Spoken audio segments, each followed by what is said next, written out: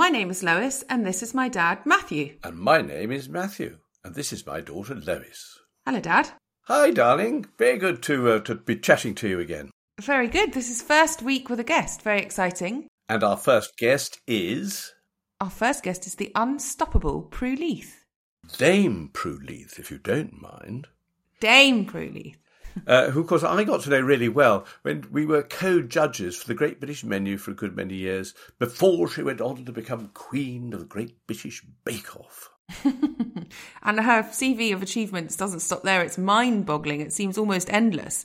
She's certainly not stopping yet. They've included novelist, cookery writer, cookery school founder and restaurateur, among others. Caterer, broadcaster, journalist, campaigner. From improving sandwiches on the British Rail to encouraging children to get interested in cooking and improving hospital food. We chat on these and lots of other matters. Oh yes, and how I sacked her. Unfortunately, some references have been overtaken by events. We simply couldn't keep up with all the changes in government.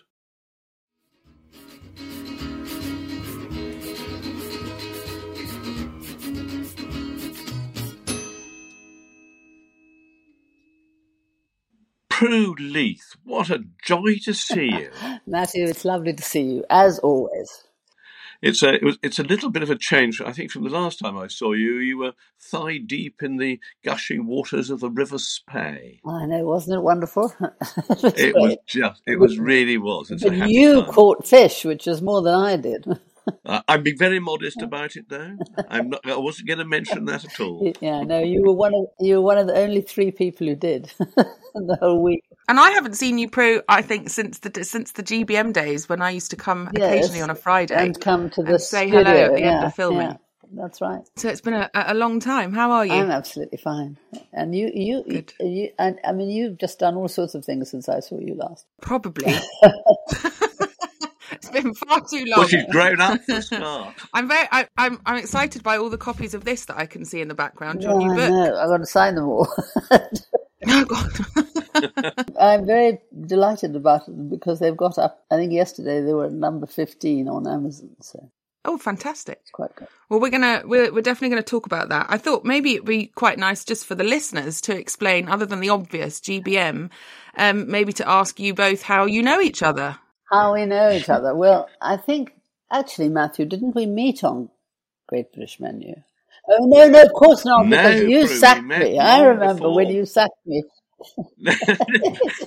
I know you've always denied this, but it's true. He sacked me because I was from where? From The Guardian, because I was the food writer, and I used to do it every week, and then I decided I couldn't manage it every week, so I did it every fortnight, and then I went down to once a month, and by then Matthew was the editor, and he thought, this is ridiculous. She's getting paid much too much money for only one. She was getting paid more than I was. That did not seem. And I was only doing one day a week and one day a month. So he sacked me, and that would have been bad enough. But then he hired my brother instead. I think that's even worse. I must say, it was always a joy to turn to the Leith family for really quality writing. So thank you. But I think actually we met is when you had a restaurant, because you used to go to the restaurant, didn't you? It was in Kensington Church Street, Kensington Park Road. Kensington Park Road. Yeah. And I remember I have a vivid memory of that because you used to have chairs on casters, didn't you? Yeah, we did. We were rather crazy. And they also had a pudding trolley, a dessert trolley, which was... Yeah. Oh, I love that. And one day I was taking a young woman to Leith to show off, and I pushed my chair on the casters rather sharply. I shot backwards just at the moment the dessert trolley was travelling behind me, and I hit it absolutely amidships. I can't tell you the mess it was made. Did you get a second date? Dear reader, we shall draw a veil over what to do. Anyway, no, but it was GBM, really. It was, wasn't it? That we for 12 years. 11 years, and that we became friends. But you stayed much longer than me. Well, I stayed a bit longer. It was never quite the same without you, Prue, because we had... No, we did have fun. We were a very good trio, I think. And then you went on to GBB as opposed to GBM. Yeah, to the famous Bake Off.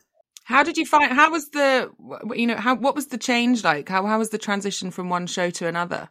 Well, there was a ghastly gap in between when I did another program, which I didn't really enjoy very much, so it was a relief to go back to judging properly, to doing what I knew I could do, but I didn't think they'd hire me for Bake Off because Mary Berry was such a sort of icon.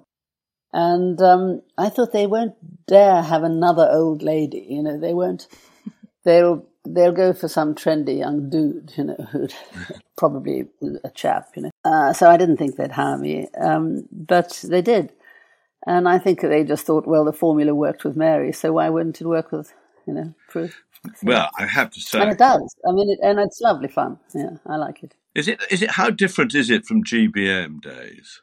Well, GBM was much more difficult, darling, because, we had, if you remember, they would do 4 courses, and we'd have to taste them all, and they'd all have 100 things on the plate. I mean, you know what chefs are like. They can't resist it. There's a little blob of this, and there's a drizzle of that, and there's a squirt of that, and a bit of foam, and 5 or 6 different vegetables, all treated amazingly. And so you have to taste everything, whereas with cake, by and large, it's cake, icing, and filling. End of story. Yeah, it's a lot less taxing on the stomach. I remember speaking to Dad after the judging days, and he was always absolutely exhausted and usually going to the pub for a pint and then off to bed. Well, I have to tell you that fellow, your father, always astonished me because while I was having my makeup done, he would be eating breakfast, and then he'd have a chocolate bar, and then we'd eat our way through the whole day, and then he'd have lunch with the crew. And then we'd eat our way through the afternoon, and then he'd go out to dinner. Yeah. I think that is a pardonable exaggeration. I tell you what, I really admired you because I used to, in fact, have a snooze in between the 2 blocks of filming. I'd lie down and contemplate my ever-expanding stomach. You used to sit there, tapping eyes, another chapter of one of your novels or the next book or whatever it happened to be. Your productivity, I'm afraid to say, put me to shame. Well, darling, you can relax now because I tell you what, I do like that afternoon kip now.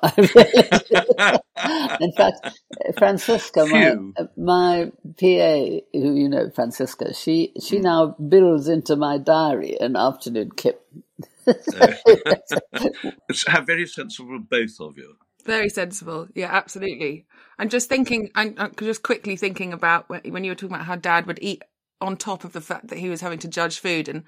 And Dad told me this hilarious story. I think it must have been after you left when Connie Huck went on. Oh, yes. It was after Prue left. She's so slight, but apparently, and she's a very slight person. Apparently she came on, she brought her own packed lunch, which she ate during the lunch break on top of eating all of the food. I think it's amazing. She had breakfast.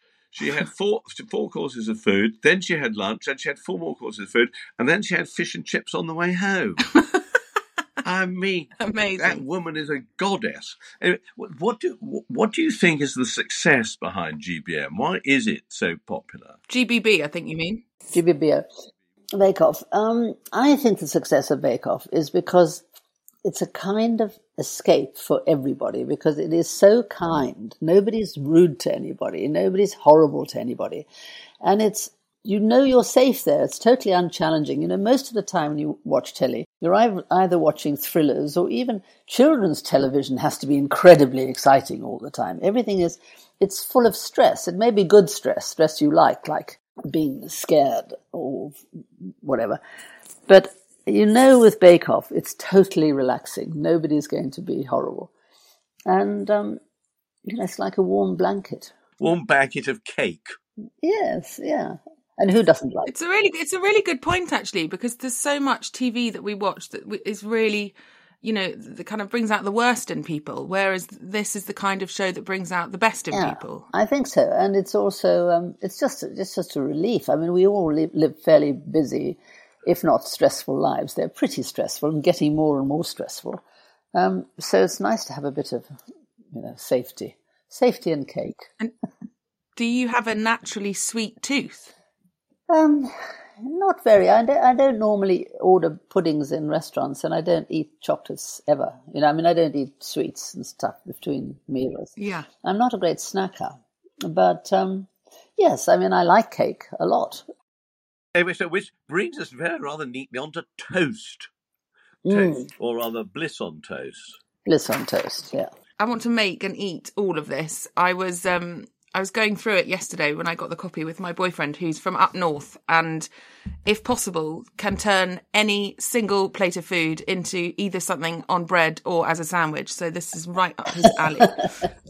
Good. And what I loved is that actually, these are all whole meals on toast. Yeah. You've got the element of the bread and the toast and that experience, but they're substantial meals and you can really play around with it, which is fun. And also not very expensive. Some of them are. There's one with fillet steak on top, which is not going to be cheap, but most of them are made out of either leftovers or things that aren't all that expensive. You magazine, for some reason, I suppose because of the financial crisis going on, they decided to cost them.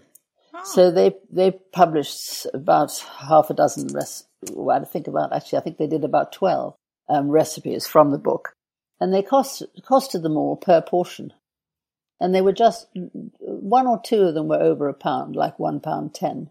Wow. But most of them were under £1. Gosh.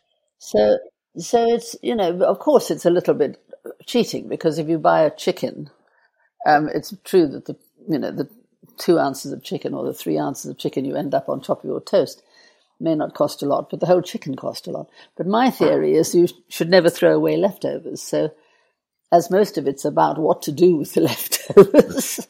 Well, I must say, the one that caught my eye, particularly tempted me, was bubble and squeak with hollandaise sauce on fried bread. I know, and that is carbs on carbs with a lot of. I know it's not. That is not part of my diet, I have to tell you, but it is absolutely delicious, and it's very funny because. My husband, as you know, Matthew, is a Scot. And so whenever I turn up with bubble and squeak, he says, "Oh, stovies." And I said, "That's not stovies. Stovies are meant to be lumps of potato with gravy and turnips in there and stuff." But as far as John's concerned, anything that goes in a frying pan that is potato, mostly potato, is a stovie. Oh, right. So, and I do like, my mother used to call that sort of food a sloogel, only she was very bad at it because she would put anything that was in the fridge into a frying pan and heat it up together and stir it around. And honestly, you need to have a little sense. You need to think what goes with what. But she would put everything in there, and it was horrible. But this was in South Africa. This presumably was in South Africa, a country well known for the light touch of its gastronomic culture. I know. Yeah. Great big slabs of steak. Yeah. What was it like growing up in South Africa in the 1940s? 1940s. Well, just after the war. I was born in 1940, and it was heaven for. It was heaven for a privileged white child. Let's put it that way. I don't think it was heaven for everybody, but it was very safe, and it was very. It has the best weather in the world. We lived in Johannesburg, which has fantastic weather. It's dry in the winter. It rains in the summer, but only at 4 o'clock in the afternoon. It's like. It's perfect. And you get those really exciting Joburg storms. I've spent, as you probably know, my mum's South African, so I've spent a lot of time there. And I remember going through a period of deep frustration with living in this climate and saying, I'm moving to Johannesburg. And my mum said, "Why?" I said, "Well, the weather. It's the best climate." It is lovely climate. And, and we lived outdoors. That was the point. I didn't... we never had television. Television didn't arrive in South Africa until the late 60s, or 70s even. So I never saw any telly. And in fact, when I came to England, I didn't have a telly. So I suppose I didn't, I didn't see telly till it got to be colour television. It's a bit of an irony that you should become one of the sort of the grandees of television in spite of being spared it in your youth. It is the funniest thing. It's absolutely amazing. I'm about to do a a sort of one-woman tour, chattering on stage all over America and all over the UK. And I have more fans now in America than here. Wow. And because they're absolutely mad about Bake Off. I mean, Bake Off has just shoved me into a level of profile that you could never have dreamt of, and certainly not in your 80s. You're supposed to be under the sod by the time you're 80. All I can say is, speaking personally, thank God you're not. No, but there am I. I'm going to be prancing around stages, and I'm going next week to the States, and I'm going to do 2 tryouts in LA and 2 in New York, and and I've done 4 here, and they work really well. So, what sort of shape do they take? What's sort of the program? Is it you? It's me chattering away. I talk for an hour, okay, which is much the sort of thing that Matthew's done many times and I've done hundreds of times, which is rather like when you do literary festivals and you find yourself on a stage and there are lots of people and you just have to talk for a while and then you answer questions. Well, it's sort of like that, except because it's being properly produced and I have a director and a production company, and they have all sorts of clips go on behind, bits of my childhood and photographs from the past and cartoons and jokes and things all come up behind me while I'm talking. And so it's much more nerve-wracking because I have to get the timing right and I have to stick to the script, which I'm not used to doing. I always go off script. Start talking about something else. No, I'm not. No, you're not, Prue. So the first one I did, which was in Bath, I hated. I was so bad at it, and I was so frightened. And I just thought, what am I doing? I'm crazy, and I'm committed now to this whole tour next year around England. And Paul Hollywood said, you're absolutely mad, because he's done one. And he said it's absolutely draining and exhausting, and he would never do it again. So I thought, no, I'm going to do it. So I'm doing it. And then by the 4th night, I tell you, I was flying. I thought it was the best thing ever. I thought I was brilliant at it. I loved doing it. And so I hope it stays that way. Yeah. Do you take do you take audience questions? Yes, I do. I have to say they're slightly curated because they come through a card. People have to fill in the card because otherwise you get all the same questions. People just want to know what colour Paul Hollywood's eyes. They want to know whether his tan is real. They want to know, they're very much lots of this exactly the same questions. So we don't just take them as they come. Yeah. We generally put all the bake-off questions together and I rattle off the answers. And then, what I like is if we can get into some decent conversation with the audience, and you're actually talking about, some of my obsessions, like teaching children to cook and hospital food. And I seem to remember, didn't your campaigning days start with sandwiches on British Rail? Yeah, pretty well. Back in the day. I do like a good campaign, I like to, I really like to bully people. Into my way of thinking.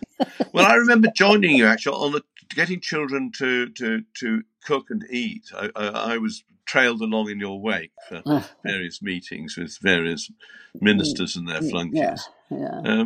And actually, for a time, I think we did manage to sort of change the flow, you might say.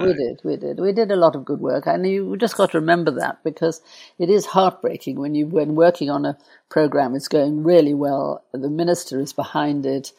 They're pouring money into it. It's all going to happen, or it's happening, and then the minister gets the chop. He gets moved to something else. New minister comes in. He's not interested in his predecessor's good works because he won't get any credit for it. So he cancels the program, uses the money to launch some new scheme he's got, which has nothing to do with what you want, and it's out the window. Frustrating. It's frustrating, and at the moment, because I'm big into hospital food at the moment, I was so relieved when Sajid Javid took over hospital food because he just said, when I went to see him, he said, I know why you've come in. You think I'm going to cancel Matt Hancock's plans. But far from it, he said, I think you're doing exactly the right thing. How can I help? I think we should put more effort into this, more money into it. He was he said it was a dream. Well, of course, he's gone now. And now I've got coffee to deal with. So I don't know what she'll be like. Well, no doubt she'll be whipped into shape like all the others before the winter fall. I've got to get a meeting with her. That's first thing. What's your, just on the hospital food, because I didn't know that this was something that you were involved with at the moment. What's the end goal? What are you looking to try and change? We produced a report, which took a long time, but it was really very thorough. And we came up with 8 recommendations. And everybody on the committee, by the way, were people from the NHS who had already done good things in hospitals, and they knew how the system works. You know, I think nothing is more irritating to a kitchen than to have some fancy chef come in and tell them, you know, this is what you should be doing, you know.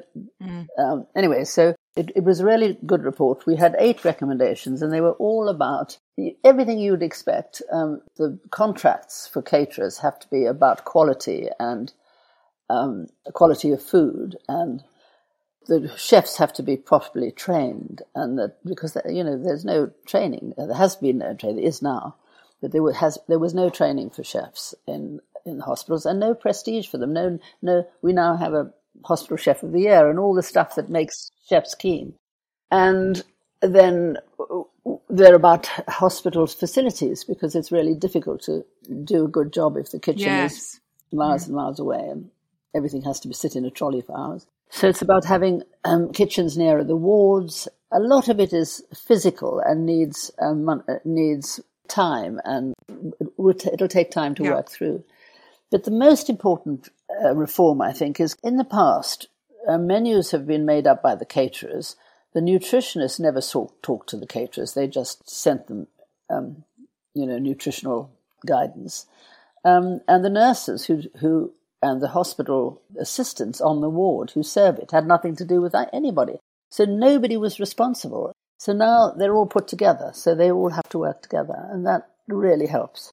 And there's staff feeding, for example. I mean, the staff working in a hospital, if you're on a night shift, you don't, 12-hour shift, you don't want your dinner coming out of a vending machine which only sells chocolate bars and cold drinks. So it's about good food, hot food, fresh food for the staff as well as everybody else. And so far, the NHS has accepted every single one of our recommendations, and they're busy implementing them. I just don't want anybody to stop us. Yeah, of course.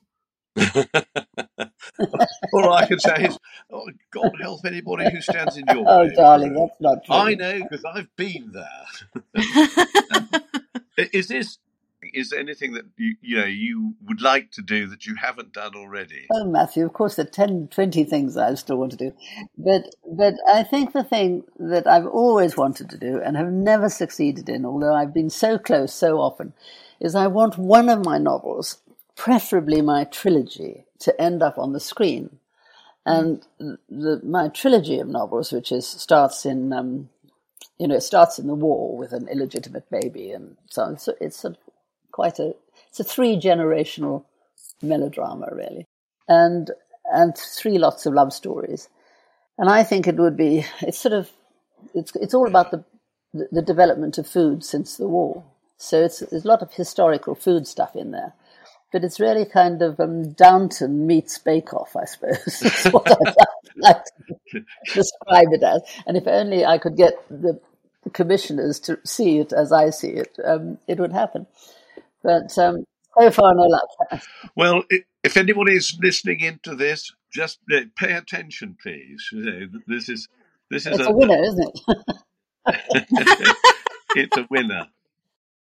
We have one other area I think that we have in common, which we haven't mentioned, is that you have an adopted daughter, and I am an adopted daughter. Yes, she is an adopted daughter. Yeah. And do you know, my adopted daughter has an adopted son, and is currently hoping for another adopted son. Oh, how incredible! And I must say, Lois was your and Lindsay's only child. Yeah, only child. So this didn't arise for you, but when we were thinking of adopting Leda, I was absolutely terrified that I wouldn't love her as much as I loved Daniel, because Daniel was already there and he was a year old by then. And I thought, this is going to be so unfair. She's always going to be second best and so on. Anyhow, we went ahead and adopted her. And from the first minute, I never, ever thought that again. I never, I think I'm probably close. In fact, I'm definitely closer to Leda than I am to Daniel. There was never. I used to have those sort of nightmares of, who would I save if we in a burning boat? Who would I save? And once she was there, the answer would be, well, I'd save the nearest, whoever you could grab. Well, it wouldn't be a choice. Well, I'm rather relieved that I wouldn't have that choice. I was the only one, and I would, it would be an easy thing to do. Well, I think it's funny because unless you've been through the adoption process from either side, and probably caveat with been through had a good adoption experience, because there are of course some that aren't, then it's hard for anyone to understand that connection is just no different to any other.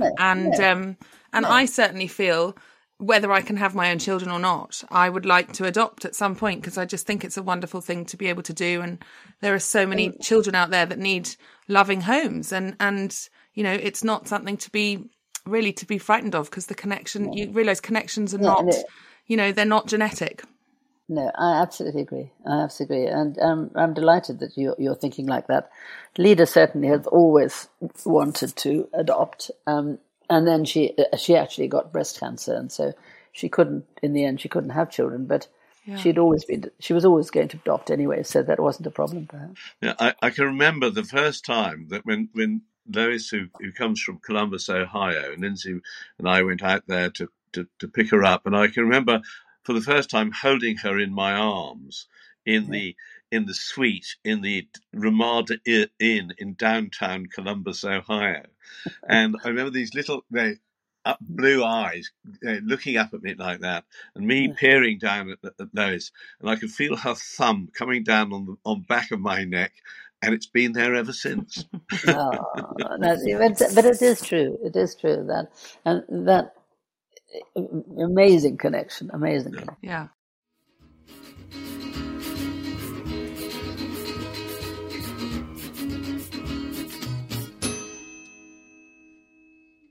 Well, we've asked our listeners, we told them that we were going to speak to you. We've asked our listeners if they've got a few questions. So maybe we'll run through a couple. So this one, of course, a lot of them are Great British Menu related. This one is from an account called Slice. And they ask, on your time at Great British Menu, who was your favourite chef, or if you'd rather not say that, your favourite dish that you tasted? I think, funnily enough, my favourite chef is probably still my favourite chef, and he's been around for 100 years, not quite as long as me, I must say, is Richard Corrigan. And I just adore it. I love his food. It's real food. It's, he starts with the idea of really good ingredients. He's fantastic at fish. I still think his oyster bar, what's it called? Bentley's. No, it's not Bentley's, is it? Bentley's, yes. It is Bentley's, yeah. Yes, it is. Bentley's in Swallow Bar Street. It's just such a lovely place to go. The staff are old-fashioned and charming and lovely to you, and the food is just wonderful. So I like, and Richard Corrigan makes me laugh. He is the guy who got me eating oysters, because I don't know if you remember, Matthew, but the one and only time they gave us a wrap party, a decent, really good wrap party, was after the first series. And Yes. Richard had been one of the winners, and he came to this party with a great silver tray of oysters from his restaurant, and he went around giving everybody oysters. And he came to me, and I said, "Oh no, sorry, Richard, I don't eat oysters." And he said, "What? Call yourself a foodie? Open your mouth! Open your mouth!" He made me open my mouth, and he shoved an oyster in it. And I just thought, 50 years worth of oyster eating that I have missed. I've missed 50 years. So since then, I've been making up for it. Why hadn't you eaten them before? I don't know. I just I was once taken out to dinner by a young guy who I rather fancied, and he offered me a plate of oysters, and I was about 18, and I was not going to pretend. I mean, I was not going to admit that I'd never seen an oyster, and I thought they looked absolutely disgusting. Yeah. And I didn't know how to eat them or anything. But I said, "Oh, I love oysters," because I thought I had to be grown up. And so after a while, he said, "You don't really like oysters, do you?" And I said, oh, I love them. What makes you think I don't like them? He said, I've never seen anybody wrap them up in a piece of brown bread and swallow them whole. I was trying to get them down without touching them. That's so funny. Well, then maybe tastes obviously change because then you like them with. No, but I think, you see, what Richard said to me was open your mouth, and then he said, chew. And the point is to chew an oyster. If you just swallow it, it's just a slimy thing. But if you chew it, it's the most delicious texture, and then you get the flavour, which, well, you like oysters, don't you, Matt? I love oysters. I'm afraid to say my attempts to get Lois to love an oyster have ended in total failure. You need Richard. Well, and also total embarrassment. What was that restaurant, Dad, in Whiteley's that we used to go to a lot? Was it Rowley? Yes, it was the Café Anglais. Rowley Lee. And I went and I thought, I've tried the odd oyster in South Africa, and there's the ones that come straight from the sea where our house is, and they're quite big and quite hardcore, and that's never gone down well. I thought, okay, here's time to try a oyster in a sophisticated restaurant, and I'm sure it'll be the best oyster that I can have. And I popped it in my mouth and I gave it a good go. And then to my shock and horror, in the middle of the restaurant, completely without any control, it shot out about 4 feet away from my mouth. And it would not let me swallow it, but maybe I didn't chew. So maybe I'll give it another go. Yeah. Do you have another question, darling? I do, yes. So, Lisa wants to know, what is your favourite place to eat in Paris? Oh, goodness. I haven't eaten in Paris for so long. I think I'd like one of those, old-fashioned brasseries on the left bank, Toise escargot. Right. What would you eat? What's a classic French dish that you would order? Well, you know what? I always used to order in Paris a lot, which is more Alsatian than French, but it's that choucroute garni, which is basically sauerkraut with a great big smoked sausage, boiled potatoes, and a bit of bacon. God, it's good. Sounds delicious. Choucroute garni, garnished choucroute. Followed by cake from the Bake Off. That sounds to be absolutely perfect. Good, yeah. And then lastly, only because I'll get in trouble if I don't ask this, because it's a question from someone you both know. It's Kelly, your makeup artist. Yeah, well, I don't think Prue was there when Kelly. Oh, maybe Prue. You weren't there. Well, Kelly wants to know from you, Prue, was Matthew always so funny and full of beans behind the scenes? When he wasn't snoring next to me, That is monstrous. I could hear you sleeping when I was tapping away. We had little rooms, but they were divided with a piece of canvas. Yes, weren't they? And so, no, he is. Matthew's always been good for me, always. And I hope always will be. And one final question, nothing to do with anything else, but we've got a section we're calling dirty dishes. All right. Okay, so dirty dishes. This is what would you eat when no one is looking, when John's got his back turned, and you just want something, to give you an instant hit. What do you eat? What do you reach for? I can think about. Well, that's very difficult. What I normally reach for, but it's too boring for this program. It's just that what I am addicted to is Greek yogurt, and I'll eat it. I just put honey and almonds on top of it, and straight out of the fridge, or I'll dollop it on top of it, almost any soup, and I like it in any way possible. I think that's perfectly acceptable. Oh, right. I'm not sure it's dirty, but it is undeniably. It's what you reach for the one, that little kick of comfort. Yes, exactly. I think the only thing that we wanted to just touch on was in relation to your book. Dad, you wanted to have a quick talk about bread, didn't you? Oh, yeah, let's. Well, I've got a very serious question. Right. Now, when it comes to toast, should it be cut on the diagonal or on the square? I don't think it matters a toss. What?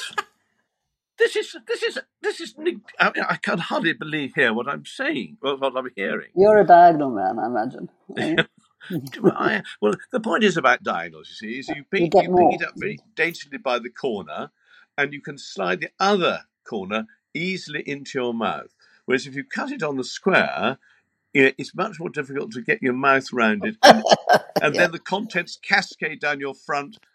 Well, you know what I would like to say about bread? One of the things that, when I was doing this book, of course, I thought I can't just put everything on wholemeal sliced bread, or on a baguette or something. So we started. I just deliberately thought, well, I'll look at all the breads that there are in the supermarkets. And it's amazing now. I think they're influenced so much by all those artisan bakers who make wonderful sourdough. And lockdown has got everybody baking, so everybody's much more interested in bread now. And so I thought, well, we'll have some on focaccia and some on sourdough and some on walnut bread and seeded bread and wholemeal bread and everything. And actually, I don't want anybody to think that this is prescriptive, that they have to do that. Of course they don't. They can put any bread they like. But so many of us are so boring about bread. We make the same bread every single week and never change it. Or we buy the same bread every week. What do you do, Matthew? Do you have... Well, I don't make my own bread, I'm afraid to say. I buy it. But I think that there is a point here, is that toast isn't just the piece of mighty white bugged in the toaster. It has an almost infinite series of, once you look at it in the right way as you have, infinite series of manifestations, from naan to flatbreads to pizza, if you like, and so on. So yes, I mean it's actually thinking, toast. Toast isn't just toast. Yeah, it's toast for something underneath bread. Underneath, yes, it's a vehicle, carrier. Isn't it? It's a carrier, yeah. And a brilliant one. And funnily enough, that picture on the front, which is of a mozzarella in carrozza, or you might say fried cheese toasty, a fried cheese toasty. When we were trying to decide what picture to put on the front, and the pictures are lovely because when I first planned this book, I was thinking of little iPhone snaps of what I'd cooked. But the publisher said, no, we have to have proper photographer. And so they did these really beautiful pictures. And there's 75 of them. And I thought, well, how do we choose one for the front? And imagine that everybody would want something that's very colourful and rather sophisticated. And actually, everyone wanted the cheese toasty because I said, choose the one that makes your mouth water. Yeah. And of course... It's always going to be the cheese toasty. Isn't it? Absolutely. So it's got a cheese toasty. And in fact, nobody has pointed out yet that is not actually on toast, it's in toast. It's a shiny. There'll be some grammarian out there somewhere, nitpicker. That's not on toast. Maybe it's bliss in toast. Anyway, Prue, can I say thank you so much? It's been such a joy talking to you.